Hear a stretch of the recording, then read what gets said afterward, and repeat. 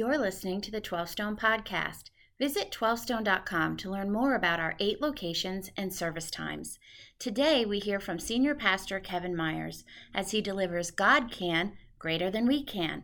This is the 3rd week of a 4-part series for the new year titled I'm Done, My Anti-Resolution.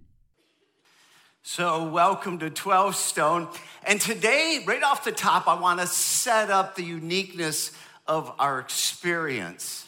We have been testing out some technology, and we're engaging it fully today. So right now, I am live streaming to all the campuses simultaneously. That means all the way to Bethlehem in the school. Love you, Bethlehem. We're getting excited about that. Love what we got to do together last weekend. It means I'm live stream to online campus. So some of you on this MLK weekend, you're out traveling, but you're with us. You're worshiping with your church family. We have caregivers, and this is your only way online to connect. So glad we get to worship together. Literally thousands of people are online. We have friends like the Coop family down in Florida or the Marks family in Oklahoma. And so it's just a cool thing that we get to do together. And this is all live, simultaneous, simulcast, which is pretty cool. It means that we can do unique things that are kind of fun. I'll give you an example. We could all do something loud and proud right here in the room, and it would be heard simultaneously across all the campuses and online. Like we could try it this way. Today is one of 12 Stone Elders' 50th birthdays. Yeah, I'm not going to mention Corey Baker's name, but today, Corey Baker turns 50, which means he's not only an elder of the church, he's now elderly. And it just seems like we ought to say just happy birthday, Corey. So here's what we're gonna do. Right here, Central, loud and proud, so it can pick up on my mic. I want you to just yell out happy birthday, Corey, on the count of 3. But hang on, let's do it at all the campuses except Brazelton, because he's at Brazelton. We'll just let it be quiet at Brazelton and let him soak in the joy of this embarrassing moment. But we're encouraging him. You ready? Everybody across all the campuses except Brazelton, on the count of 3, you're gonna yell happy birthday, Corey. Ready? 1, 2, 3. Happy birthday, Corey! We'll have fun with this stuff. Even into Super Bowl Sunday, there's some things we'll get to do with simulcast. Anyhow, it's going to be fun. You don't want to miss. This is cool. This is fun. But there's other things that go with this. There's going to be moments when God wants to mark us. We're going to come to the end of a teaching, and God's going to invite us into a response. And on occasion, we'll share that response live simultaneous, which is exactly what we're going to do today. And so this is not just new tools for the new year. God's stirring something next and new for us. And that's what God was doing in the life of Moses. Let's jump into our teaching. We're 3 weeks into New Year's resolutions. And I was reading this past week that gym memberships are way up. Like over the last decade, they keep climbing. It's like a $26 billion industry in our country. And people keep buying memberships at the new year. And then I read a little bit further. What percentage of people, of the 100% who buy the new memberships and jump in and know that they got to get fit and they're dedicated to it, what percentage of them bail after 2 months, 3 months, 4 months, 5 months? What percentage of the 100% who bought in and are all in but bail? Whisper to your neighbor, what percentage of the people do you think? In fact, why whisper it to your neighbor? You get a number in your head. What percentage? 10, 20, 30, 40, 50, I don't know, 6. What percent do you think? You can yell it out. At all the campuses, you can yell it on the count of 3. What percent do you think bail out of the 100%? 1, 2, 3, what percent? 80%. 80. We're all in. No, I'm out. Yeah, if you could do the direct math, that's like over $20 billion just wasted. Fascinating, isn't it? One of my favorite comedian comments when it comes to fitness in the new year, I think it was Brian Regan some years back, one of those guys. He said, well, I'm 2 months into my New Year's resolution to lose 30 pounds, and I have 36 pounds to go. I mean, I get that. I fully understand, because New Year's resolutions don't change your life. I mean, you know at the beginning what you want to do, but then, it's just too difficult. In fact, we hardly make New Year's resolutions of the most important things that really need to change. That's why we're in an anti-resolution series with a confession of I can't. That the deeper things that need to happen in my life that provide real transformation, I can't pull off anyway. This is going to take God. So we've been in the life of Moses, and we're going to stay in his life and kind of go the next level today. In your teaching notes, you have a space for this transformation journey we've been talking about. And this was laid out in Moses' birth, but it's also played out in Moses' life. This is how he was born, but this is also how God built him and transformed him, and it's how God transforms us. And it's a process that happens repeatedly, and you never get out of it. You want the grace to grow through it. And it begins with, I can. I can. Moses' parents lived in a time among the Israelites when Egypt had conquered, oppressed, and enslaved them. And then Pharaoh says that all males born at that season of time should be killed. He was just tired of the expansion of Israel. That's when Moses was born. And they said, I can't.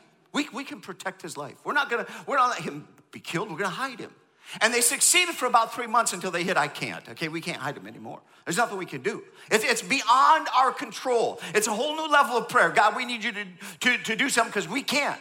It's out of our hands. And that quickly led to God can. So they put him in a basket and set him in the Nile River, and God did something miraculous. This is the God can piece. And so God sent Pharaoh's daughter down to the Nile River, and she found Moses, and she chose to adopt him as her own. This is a miraculous, amazing story. But then it was more than just God can. God can led into we can, because God did it in such a way to have Moses' own mom and parents wet nurse Moses in this next year or two. And God has this amazing way of taking us through a transformation journey. You can jot that down if you have it in your notes. And then what happens after weekend? We'll pick up on that next week.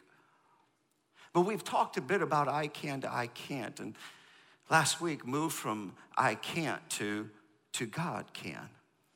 And it moves us into the next phase of Moses' life. It was D.L. Moody who kind of summarized Moses' journey. He said, well, in his first 40 years, Moses thought he was somebody. That was kind of Moses' experience because he was raised as a prince in Egypt. And then for the next 40 years, he went into the desert, and Moses concluded he was nobody. And you got the teaching last weekend from Jason. If you missed that, the power of the experience in the wilderness. And then the next 40 years was Moses figuring out what God can. Say it with me, everybody. What God can. What God can do with a nobody. And that's where we're going to pick up today. Right here, that moment of transition from where the burning bush was occurring, when Moses moved from the desert back to a call of God on his life. And it's really this conversation between God can and we can. So take your Bibles across the campuses and let's turn over to Exodus chapter 3. Exodus chapter 3. We're on page 58.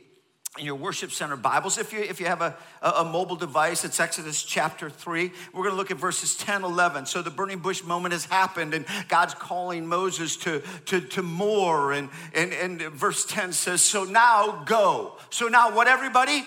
Go. I couldn't hear you. All the campuses, let's do this again. So now what? Go. So now go. I am sending you to Pharaoh to bring my people, the Israelites, out of Egypt. That's what's going on. But Moses said to God, who am I that I should go to Pharaoh and bring the Israelites out of Egypt? Fair question, who am I?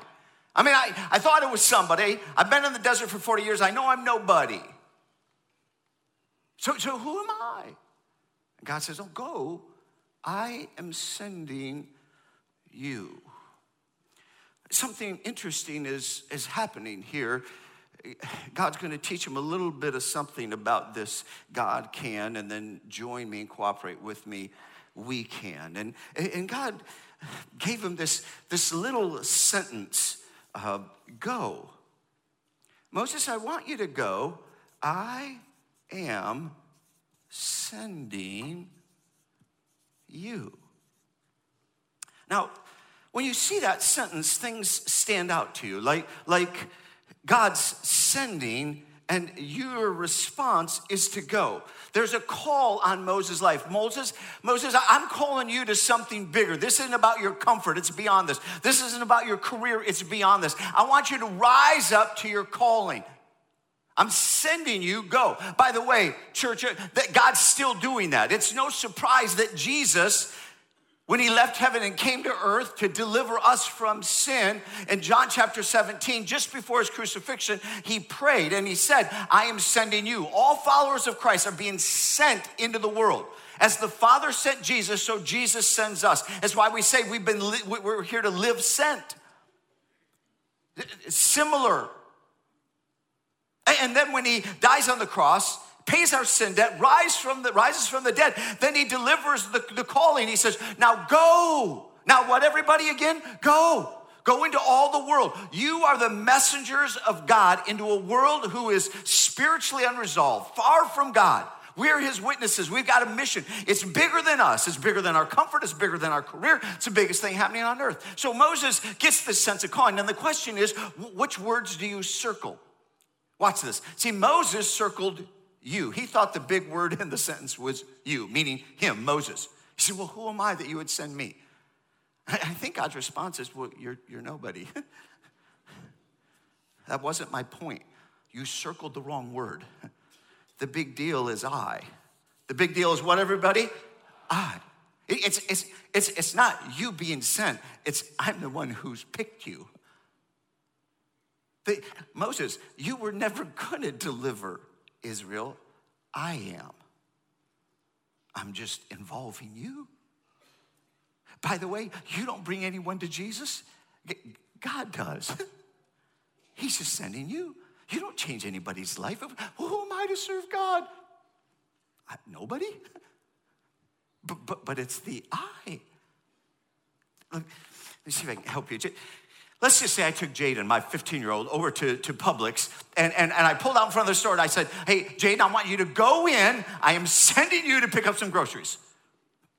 And Jaden says to me, Dad, who am I? I'm like, dude, you're my son. Go, you're on an errand for Dad. Do it. Yeah, but Dad, who am I don't have a steady job. I'm in high school. I don't have a steady income. I have no resources. I can't go in there and just say, buy my good looks. Well, I might. But I can't just go in there and to have this work. I said, son. When I said, I am sending you, the point wasn't you, it was I. If you look in the little envelope, it not only has the list, it has $50. It's on my resources. I wasn't expecting you to do my job. I was expecting you to do an errand with me. Are you getting this? Yes would help because I'll have to do it all again. Are you getting this? We're on errands for God. Listen, Moses was never going to deliver Israel. God was. And so Moses had to learn a couple of things. 2 lessons I put in your notes. Let's get at them. Here we go. Here's where now Moses has some learnable things. The first one is God can bring dead things to life. God can bring dead things to life. In fact, online and across all the campuses, I want everybody to say that sentence with me. God can bring dead things to life. It's on the screen. I want everybody to say it with 3 times in a row, which means it should build in passion. It should build in volume. It might even build in pacing. Are you ready? Here we go. We can look at it, so no mistakes. You know, God can bring dead things to life. 3 times in a row. Are you ready? Here we go. God can bring dead things to life. God can bring dead things to life. God can bring dead things to life. Isn't that amazing? I mean, who else can do that? Go back, Exodus chapter 4. If you're right there and you stayed in Exodus 3, then you're just going to look over the next page, Exodus chapter 4. The first 5 verses, Moses answered, what if they do not believe me or listen to me and say, the Lord did not appear to you? Then the Lord said to him, what is that in your hand? A staff, which was just a stick. And he replied, a staff. And the Lord said, throw it on the ground, just lay it down. And Moses threw it on the ground, and it became a snake, and he ran from it. Then the Lord said to him, reach out your hand and take it by the tail. So Moses reached out and took hold of the snake, and it turned back into a staff in his hand. This, said the Lord, is so that they may believe that the Lord, the God of their fathers, the God of Abraham, the God of Isaac, and the God of Jacob, has appeared to you. The staff, the rod, the stick. It could have looked something like this. It was a walking stick.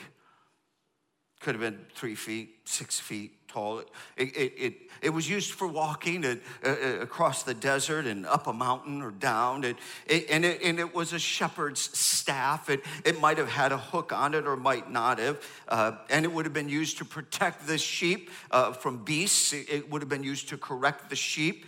But above all, it was a dead stick. Say it with me. It was a what? A dead stick. Look, it had been dead for 20, 30, 40 years. Who knows how many years Moses had this? So it's just a dead stick. And God says, lay it down, throw it down. And when he does, it becomes a snake. Here's what I want you to see. That it was dead until it was laid down for God's use. Just want you to see that. It was dead until it was laid down for God's use. That should start making some sense. That God can bring dead things. I mean, that right there would have freaked me out. I'll raise my hand. How many of you say that'd blow your mind? I mean, God says lay a stick down. You go, yeah, it's been dead for years. No big deal. Whoa. I mean, that's a snake now. It's alive. That'd blow my mind. Let's go here. How many of you would run from the snake? Moses did. How many of you would run? Because I would. I want to do this one more time because I saw a few people I thought were mildly arrogant.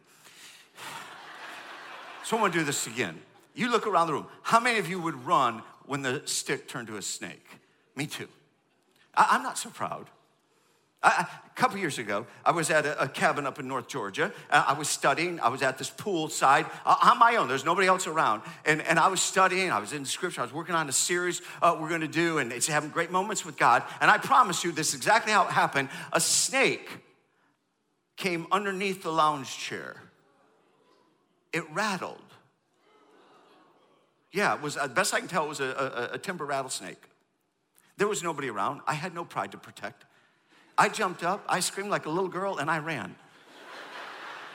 It undid my whole study. I'm like, seriously? Do you ever read Scripture and have questions for God? I do. I'm like, why couldn't you have made that a puppy? Now, do you ever think that? Do you ever read it and you're like, okay, you can turn dead things to life. Why a snake? I mean, that's like making it a cat. It's useless. What are you going to do with it? I haven't harassed cat people in a while. In fact, don't take it personal. Although I was on Amazon and I came across a book, this true book, 101 Things to Do with Dead Cats. And I thought, well, somebody found a use for cats. I mean, don't be offended. If you're a cat lover, you'll be in heaven. So why couldn't, no, they won't be, but you will be. Yeah. Why couldn't God make it a puppy? Right? If he could bring a dead thing to life, why didn't you make it a puppy to make it easy to pick up? I don't know. I just know that Moses was marked by that moment. Because watch this. It went from being the staff of Moses to the staff of God. That's what's supposed to happen to us. We're supposed to move from being our own person to being God's. And that's when dead things come to life. In the scripture we just read, in Exodus chapter 4, if you heard it, it was the staff of Moses. Now look at verse 20. So Moses took his wife and sons, put them on a donkey, and started back to Egypt. And he took the staff of God. The what, church? Staff of God in his hand.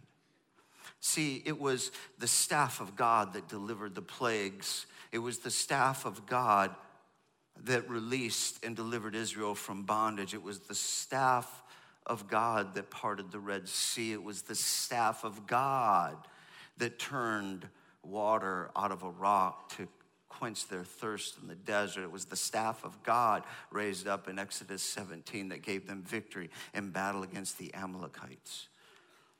And Moses is like the stick. Lay it down before God and he'll bring dead things to life. If we could just push a little bit further, here's what it means. It means God can take a dead marriage and bring it to life. That's the power of God. What you can't do, God can. God can take a dead and broken family relationship and give it new life. A broken friendship, a broken business relationship, broken relationships in the church and in the community. God can do that and bring that to life. God can take a dead career and breathe life in it. God can take dead finances and bring life in it. God can take a person dead in sin and give them new life and transform them from the inside out. God can change people. God can take things that are dead, people living dead-end lives, lost, many of us lost in private sin and things that undo us, or lost in addiction, or lost in alcoholism, or lost in overspending or overeating, and kind of lost in this running away from the real world, lost in our own selfishness. God can take things that are dead when we're lost in cynicism, or lost in materialism, or lost in adultery. We're just chasing the emptiness of this world. And those things that are dying, God can breathe life into them. Yes, church, that's who our God is. That's what Moses needed to know about God. God can bring dead things to life. There can be dreams that God put in your life, and you can think, well, they're dead. Like Moses, he's like, I'm going to deliver Israel. First 40 years, he figures it out. No, next 40 years in the desert, it's over. And God says, it's not over. I bring dreams, dead dreams to life. Martin Luther King set out on a dream as a minister of God. It was to see God bring together what otherwise could not be. And it's not done, but it got started. And I don't know that it can get solved in our country, but I know it's already been solved in the church. God's already settled that. God brings dead things to life. He restores. He rebuilds. And God took Israel, dead in their bondage, and released them and gave them new life. But that didn't happen. Listen. That didn't happen without the second lesson. God gets the second lesson. That wasn't all Moses learned. Moses had to learn the second lesson. Look at it in your notes. Here we go. That there's a we can part. There's a what part? We can. There's our part in this. We can cooperate, fill in the blank, in your notes, we can cooperate with God to see things freed up. We can cooperate with God to see things freed up. It's the simplest thing in the world to say. It's the most difficult of things to do. Watch this, because I want you to miss it. What's that in your hand? A staff. All right? Moses, lay it down. Do what? Lay it down. And then Moses, pick it up. Now watch this. God never laid it down, and God never picked it up. That was Moses' part. You have a part. For God to be freed up and to do the things he's desiring to do in your life, in your marriage, in your family, in your relationships, in our church, there are things you have to lay down. It's often sin. It has to be laid down. And there are things you got to pick up, which is often serving. And if you won't lay down and pick up, God's not freed up. Yeah? That's our part. Moses had a role to play in this. God spoke to Moses. I want you to lay it down, and then I want you to pick it up. By the way, God speaks to us. You're like, well, God doesn't speak to me like he does Moses. Hang on. When you read the Bible, God's speaking to you. That's God's word. When you read the teachings of Jesus, God's giving you guidance. That is the word of God as clear to you as God speaking to Moses. Lay it down and pick it up. When you read the New Testament letters to the church, that's as clear and direct as God speaking to Moses. This is guidance for our life. God instructs us what to lay down and what to pick up. When Jesus says, forgive as the Lord has forgiven you in Matthew 6, the way God's forgiven you, you forgive others. That's instructional to our life. When Ephesians 4 says, do not grieve the Holy Spirit, he speaks about the unity of the church and the body of Christ, us together. So get rid of anger, rage, malice, slander, gossip. Be restored to one another. When Jesus says in Matthew 5, if you come to the altar of prayer, or you come to offer anything to God, and you recall that someone has something against you, leave your altar, like quit worshiping and go restore. Repeatedly through Scripture, he gives us instruction in how to live. And he says, here are the things that you have to lay down. Here's the serving you have to pick up. You're not a passive spectator in the kingdom of God. That was never an offer. There are things you pick up. You join in, you serve. God's building something in all of us, and you're part of it. We can. And when you have to go pick up that snake, I mean, Moses had fear. Most of us do, discomfort. Like obedience has cost to it. And you know what Moses said to him? In verse 13 of chapter 4, he said, can you just get somebody else? How many understand that? And you ever had a moment where you're like, oh, dear God, can you just get somebody else? I don't want to do that. I don't want to lay that down. I don't want to pick that up. And yet God has a call on us that's greater. And he invites us to things, and we have to become God's staff. We have to become God's what? Staff. What marked Moses' life is the laying down and the picking up that moved it from Moses' staff to God's staff is the thing that set him apart. He became a man who obeyed God. And it distinguished him.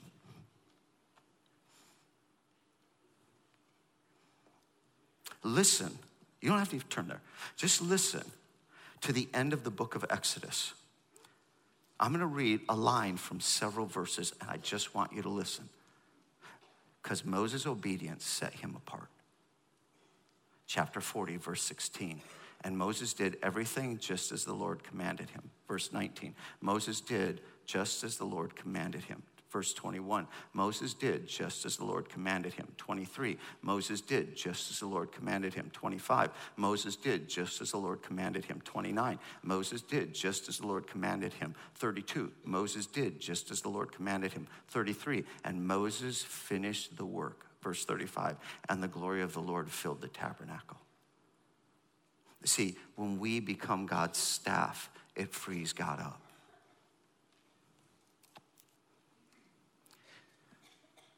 See, there are things that God is willing to do, but he can't because we won't lay things down and pick things up. Make sense? Does it make sense? Are we hearing? That's Moses' story. I am compelled to tell you another story. That's my story. Since June of 2018, I have been in the study of Moses. I usually get into the summer and I pick a study, and with that I end up with a key prayer that carries me for the next 12 months to the following summer. It's not my only prayer, but it becomes a central prayer. And from the study of the life of Moses in June, that has continued since, the prayer has been more fully. Say it with me, it's been what? More fully. Because I noticed in study that God gave Moses more of himself. Moses knew God more fully than even Abraham, Isaac, or Jacob. That's what Scripture said. And I said, God, I want to know you more fully.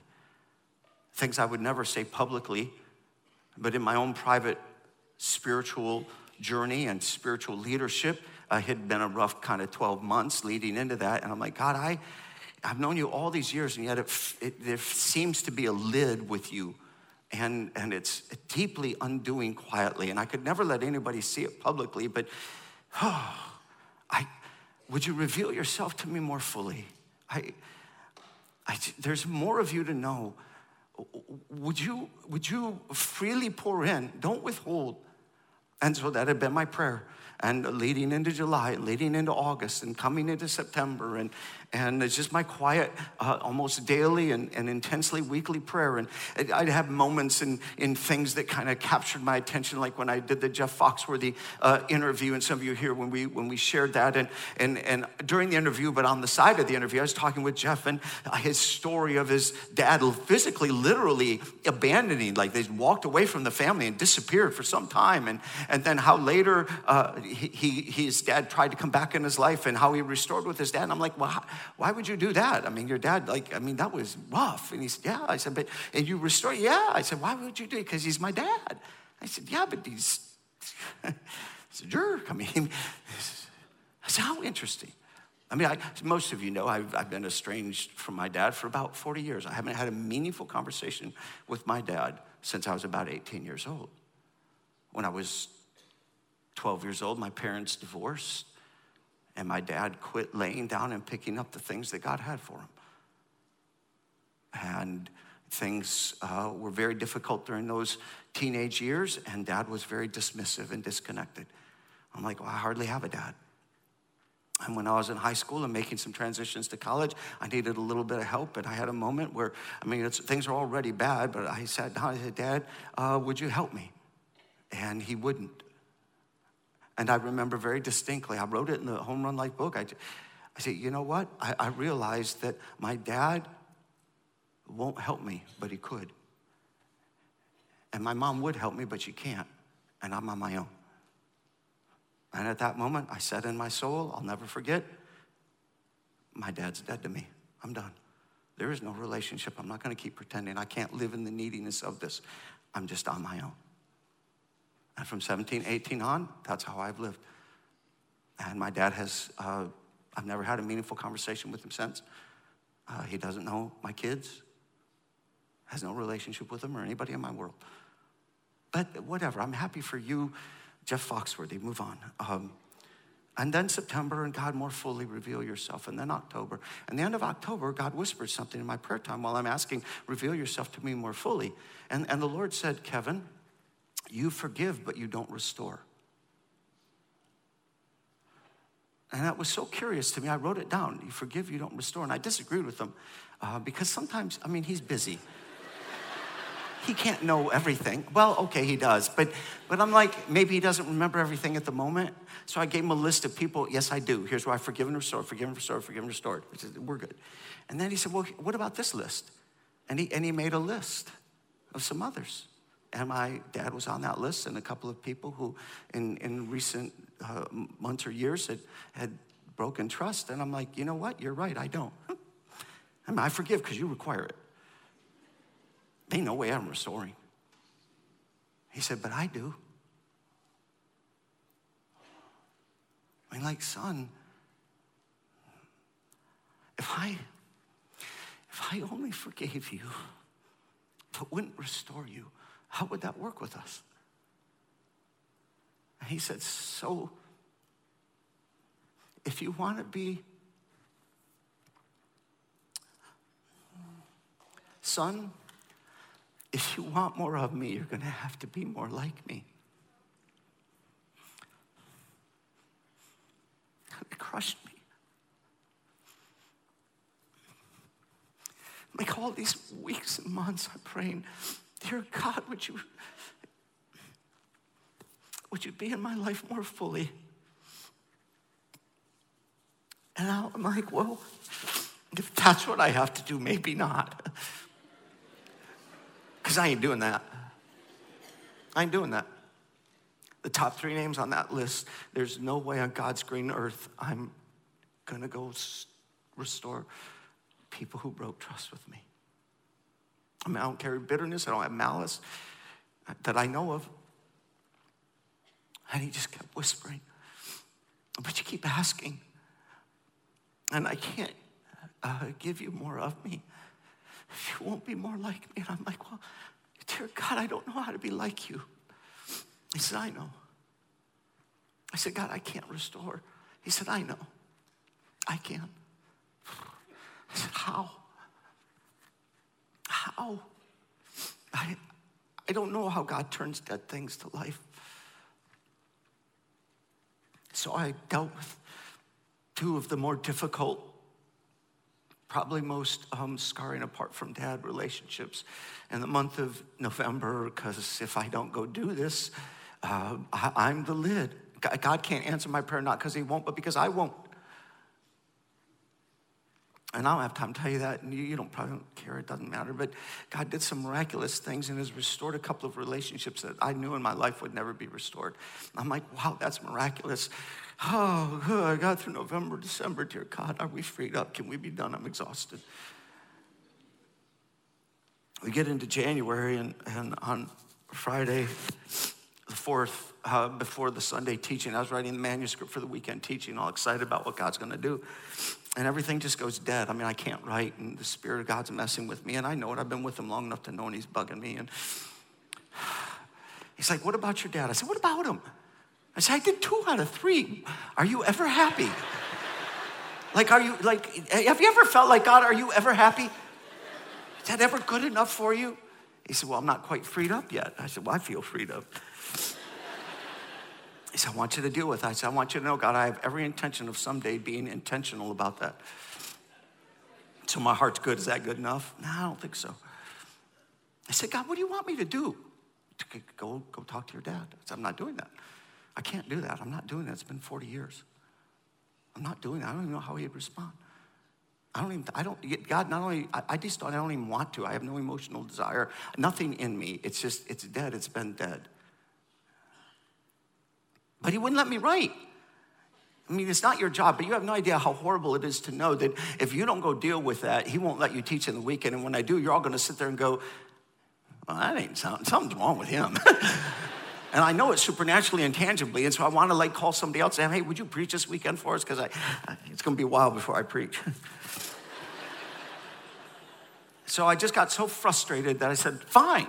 I said, I don't have any time. He says, that's funny. As soon as something you want happens, you adjust your calendar. I'm like, you know how much money that costs to just buy a round trip ticket just like that this late?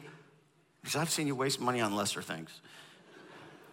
My money anyway. Oh, gracious. I pick up my phone just in utter frustration, and I text my sister. I said, listen, send me Dad's phone number and never ask me why. Okay. She sends it to me. I was like a middle schooler. I typed something to my dad, and I said, I'm not doing that. I tried to get back to my, I said, oh, what the heck? I'm not, God, what do I send? So I typed, Dad, you might remember you had a 3rd son. His name was Kevin. This is him. Is there any chance on January 15th, Tuesday, I might be in town for business, that you would have time for lunch? He's 78. He's retired. Of course he does. So I texted. Man, to push send felt like grabbing the back of a snake. I'm like, oh. I push send. I'm hoping it doesn't work. He sends back in a minute or two, sure. So I bought a round trip ticket just to fly up Monday or Tuesday morning and fly back after lunch. And I text him back. I said, yep. Oh, it looks like I will be in town. I know this sounds silly or strange or awkward, but I'll explain it when I see you. So I flew into town. And I met him at lunch. Awkward. I still didn't know what I was going to say. I'm 58. I speak to thousands of, words aren't my most challenging thing. They were that day. And we sat down. I can't summarize 40 years of estrangement. I just know God had told me end the estrangement and lay that down. I can't explain a 2.5-hour lunch with my dad in a few minutes, But God told me to pick up a restored relationship. So I sat down and told Dad a little bit of this story. And we shared some tears. And I said, I think I have to end the estrangement, if you will. And he said, son, I've been praying for this for longer than you know. He said, I've been asking God because I think you need it to be freed up and free to live, and I need it to be free to die. We had a lot of candor, but we ended the estrangement, ended with an embrace. I don't know where it goes next.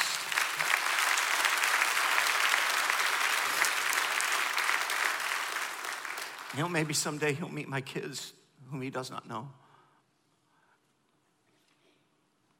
I don't have to know where that goes next. I just have to lay stuff down and pick stuff up. That's Moses' story.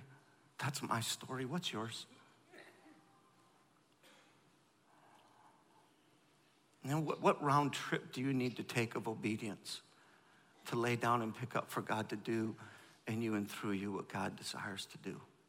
Because God can take dead things and bring them to life, but you have to cooperate with God. So we're going to have a moment across all the campuses.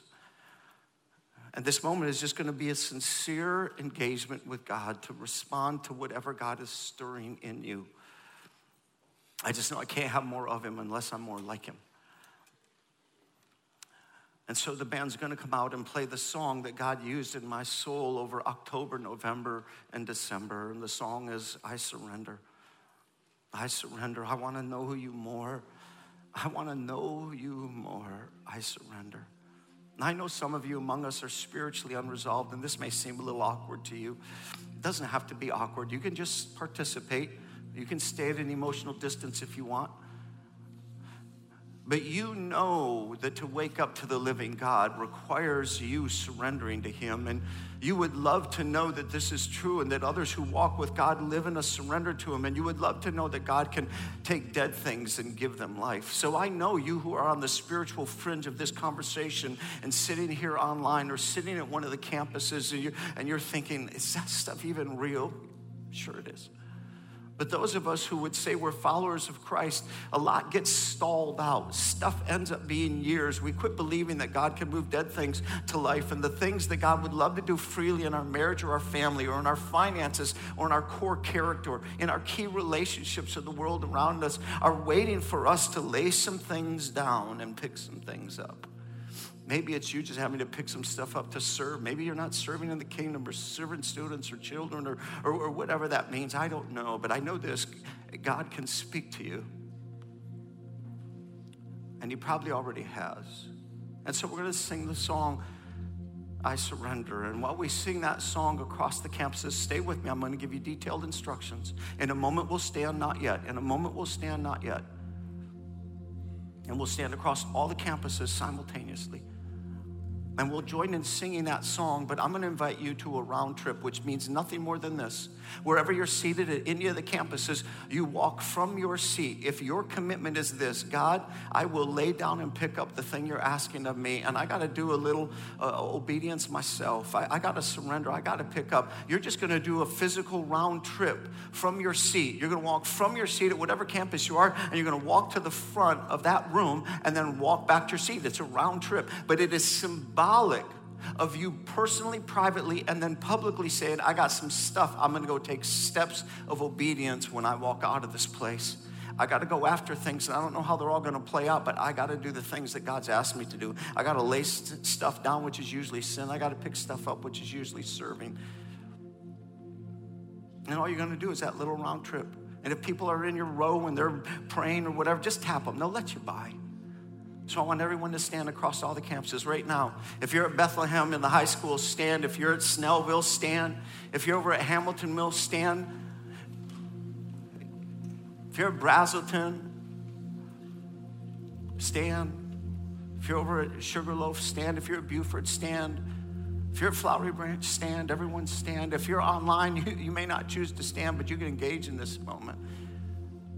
And as we start to sing the song, I Surrender, If you have an area of your life where you need to surrender obedience, maybe this is a wake up spiritually. Maybe you've been spiritually adrift and dead and you're not on the edge of your faith. Maybe God's taking you out of a desert into a new calling. I don't know what it'll be for you. But you just take a round trip. This isn't for everybody, but this is for many of us. Maybe there's some dead things you don't believe God can bring to life, but he can. He can.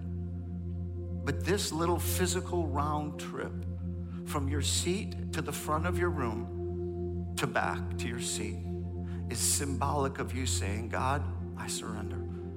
And this thing you're asking of me, I'm going to take action on. So let's join in singing the song, all of us worshiping together across all the campuses, I surrender. As the song begins, you can just, if there, whomever, and you might be sitting at a campus where there's 100 or 200 people and it feels like only 2 or 3 people. It's not the number of people, one person, and that's significant. God's talking to you. You want more of him. You can't have more of him unless you're more like him. So let's start to sing, shall we? Let's worship him across the campuses. And you just do your round trip. Shall we?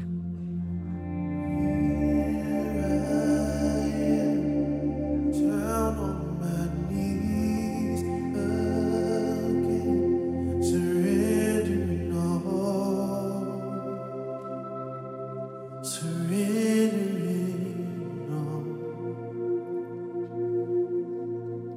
and find me, Lord, as you draw me near. I'm desperate for you. I'm desperate for you. I surrender. I surrender. I want to know you more. I want to know you more. 'Cause I surrender. I surrender. I want to know you more. I want to know you more. Here I am, down on my knees again, surrendering all, surrendering all, and find me, Lord, as you draw me near. I'm desperate for you. Yes, I'm desperate for you. I surrender.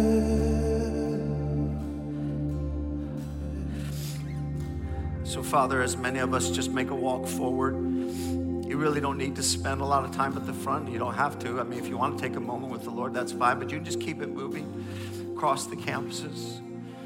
And it seems like there might be a couple of other groups among us. Maybe some of you are where my dad is. My dad said in that luncheon, he said, son, I didn't know how to connect back with you. I've been praying for some years that God would restore us, and felt like he could do nothing. In fact, I confirmed you probably couldn't have. God probably had to do something in me. Maybe you're standing there and you're like, I don't know how to fix stuff that's broken, and I just need God to work on this other person. Maybe your prayer right now where you stand, maybe you're going to do a round trip right now for this last part of the song that is just, you know, God, would you work in this other person? Because I don't know what to do. Maybe some of you, your prayer where you stand is, dear God, would you speak to me like you spoke to Moses? You spoke to PK, you told him you forgive, but you don't restore. Talk to me, God. So let's just sing this song for this next minute or so, and maybe those are the prayers you would offer to him. So Cameron, just lead us again. Just keep us in this song. Say I surrender.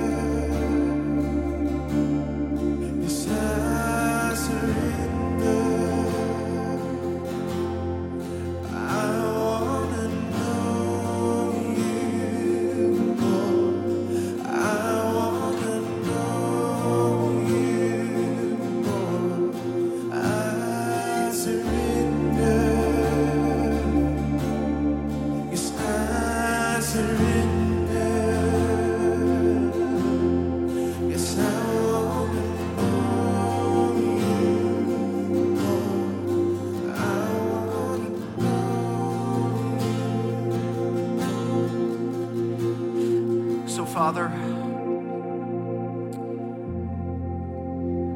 we are more desperate for you than we know. Honestly, God, I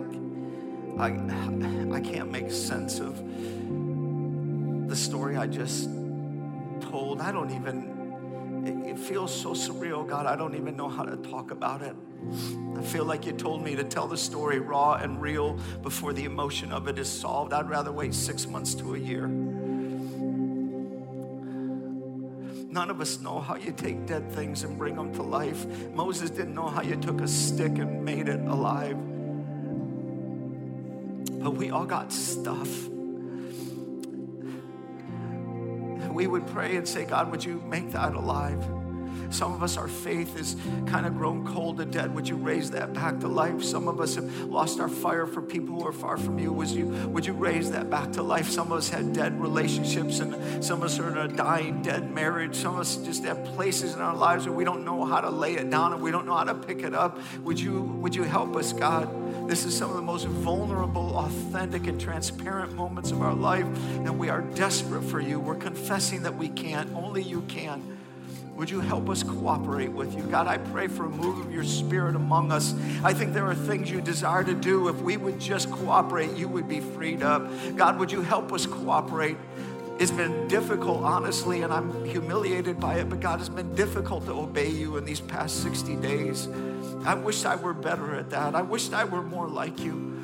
And I think we long to be more like you. So God, over every heart that would say, help me, God, be more like you.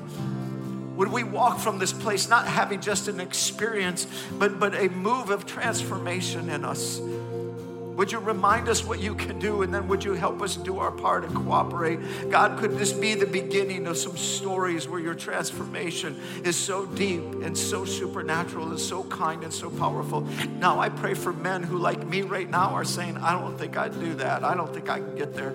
And they're not being husbands and dads, and they're not engaging their priorities in the right order, and they know it, and they have a sense of it before you, and they're not spiritually leading, but they're called to it. And there's some moms, and there's some wives, and they're in some cold places and distant places, and they feel justified, but they're not taking their place. And there's some broken dating relationships, and there's people sitting in fear, and there's some dead dreams, and God, there's just stacks and stacks of stuff. There's some students who are getting caught in addiction early, and there's pornography that's running among us, and we're pretending it has no big deal or temptation, and on the list goes. There's cynicism, and there's gossip, and there's slander, and there's division, and there's discord, and there's rage.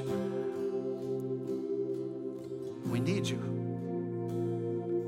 So in the most intense places of our lives, I pray for a move of the Spirit of God among us. And if you would receive what God would do for you, just whisper it to him. God, I would receive it. Help me, oh God. Help me, oh God. Do a work among us so that as you do a work in me and among us, you can do a greater work in this territory.